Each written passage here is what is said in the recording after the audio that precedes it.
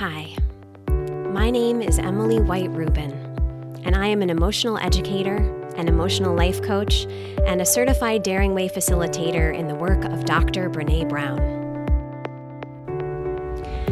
For many years now, I've watched our world label people's depth of feeling as a problem, as something to fix or mask, as anxiety, depression, as something is wrong with you.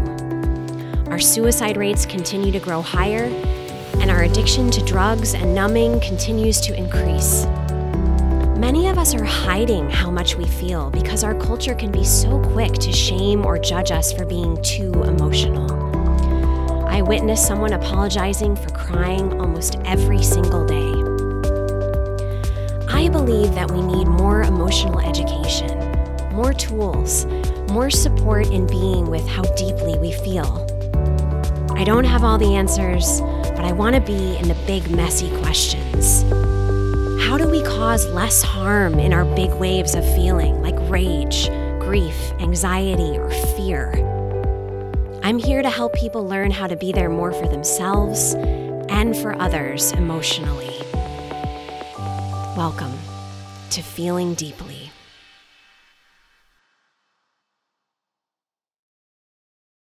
Welcome. My name is Emily White Rubin, and my intention with this podcast is to open up a more global conversation about feelings, and in particular, depth of feeling. The overall flow of this podcast going forward is that each episode will begin with what I like to call a pause, where we'll have a brief moment to check in with ourselves and how we're feeling in various ways. And then from there, we'll open up a conversation, often with a guest on a particular theme. And in the midst of that, we'll offer at least one tool, either in specific practice or spoken about, that you can then explore further if you wish. One of my main intentions is to create as safe and experiential a space as possible, so that we can practice not just talking about our feelings, but being with how we feel. Growing up and throughout my life, I have felt things very deeply and have often not understood why or how I could feel so much. And as the years went by, I came to recognize that I was feeling really alone in my depth of feeling, that although others are experiencing big feelings, I found that they weren't talking about it or that they were getting hidden. And so pretty quickly I gravitated towards acting and the theater community because that was a safer space to express big emotions. But as the years kept going by, I noticed that there was really this aspect of hiding. If I'm having a really intense feeling that isn't happy, I should go hide it. I should go and hide in my grief and get over it as soon as I can. Or if I'm really angry, I should also fix that and get over it as soon as possible. Or if I'm scared, I shouldn't let anybody know. I should pretend I'm great. I'm doing fine. And these are just some very simple and very common examples of what I would witness in myself and in others throughout my life. So this is what this podcast is about, to normalize that depth of feeling is happening in our world, in our lives, in ourselves, and to look to respect those feelings more, to speak about them, to be open about our experiences around them, and to offer tools, to offer insight, to share life experience around what it is to be a human being and to feel.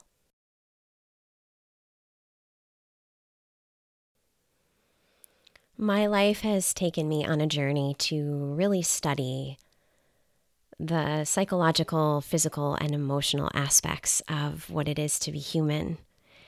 And I have been amazed to see that when it comes to feelings, when it comes to emotional life, there is in my view, the least amount of education, the least amount of conversation, really.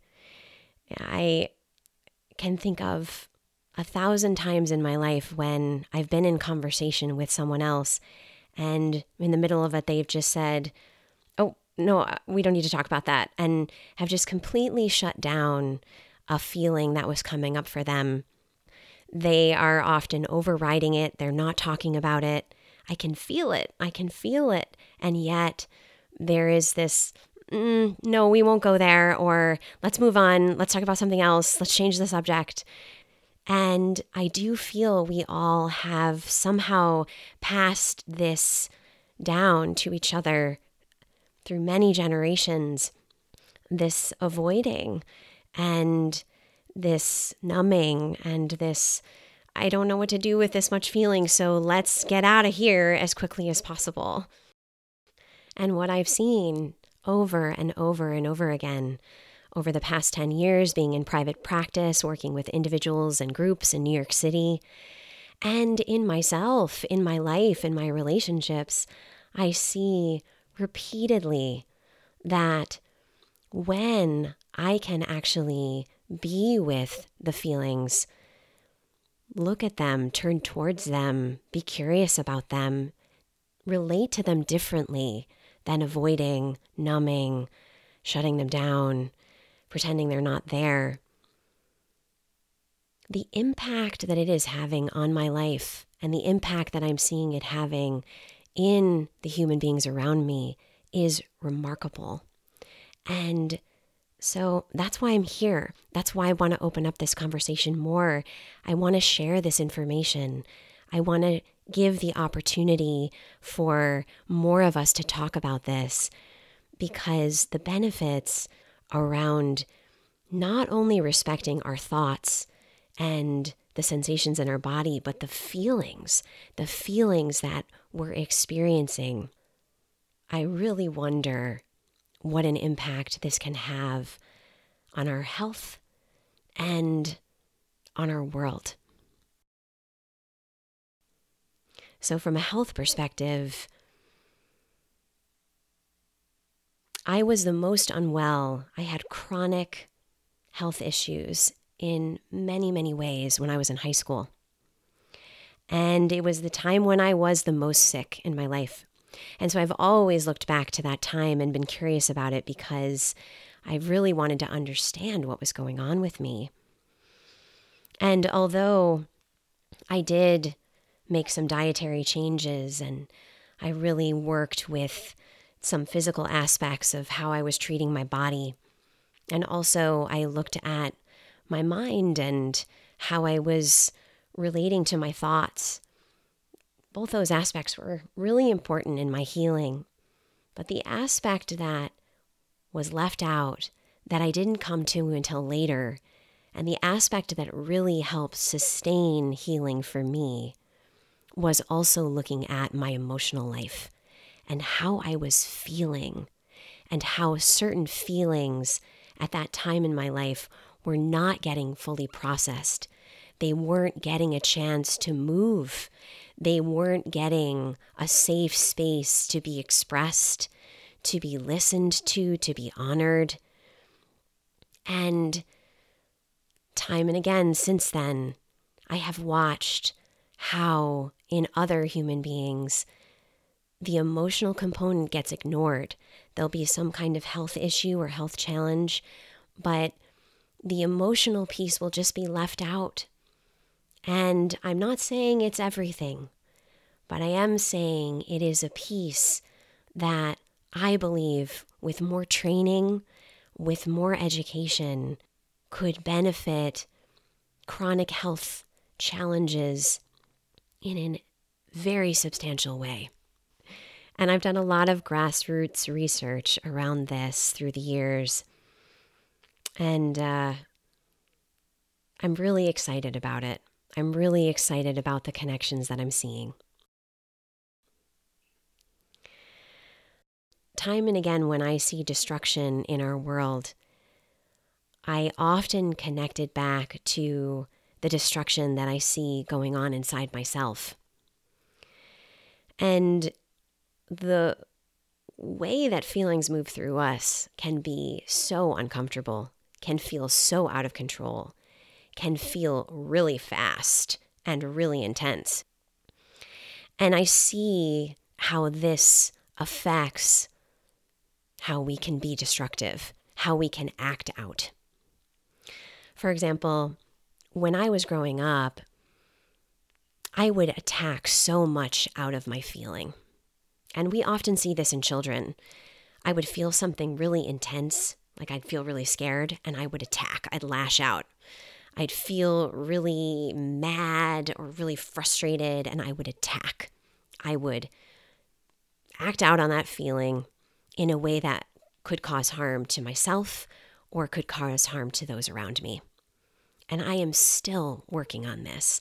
I will still see myself in my life feel something really intense or really uncomfortable, perhaps unexpected, and then begin to attack, begin to cause harm. And I am so curious about how learning to relate, to pause, to not just the old count to 10, but to really refine education and unique awareness for each individual around how to navigate big feelings. How do I navigate rage and anger for myself in a way that can cause less harm in the world? This question I am so interested in and have been really developing more and more understanding about for myself and with all of the people that I'm working with and all of the people that I'm in conversation with. So I'm so conscious of the fact that there is no one way to navigate depth of feeling, that we each uniquely can find our own way, and that in that there is so much empowerment, there is so much consciousness that can arise, and there's so much potential to be there more for others as well. Because if I can be with a really uncomfortable feeling inside of myself and know how to take care of myself in that, then I have more capacity and availability to be there for someone else. More than any other part of my life, I have felt the most isolated and the most alone in my depth of feeling. Which is very interesting because on the flip side, in the moments when someone has been with me, stayed with me, listened to me, not tried to fix me in a deep feeling, and really just allowed me to have my experience, I have also felt the most safe and the least alone.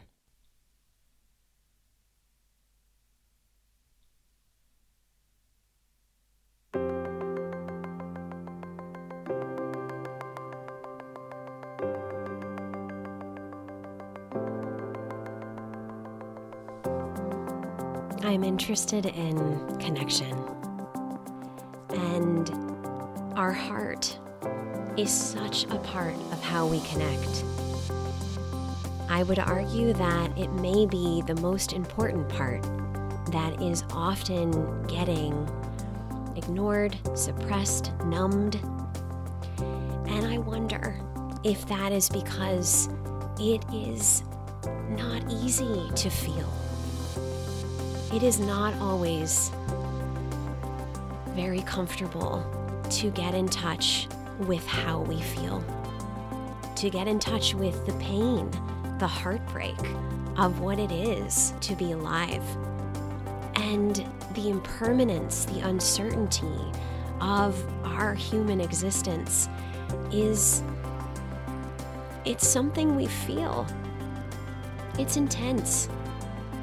This I'm interested in speaking about and hearing how we can all support each other more in the vulnerability of this exposure. So thank you for being here. Thank you for listening with me.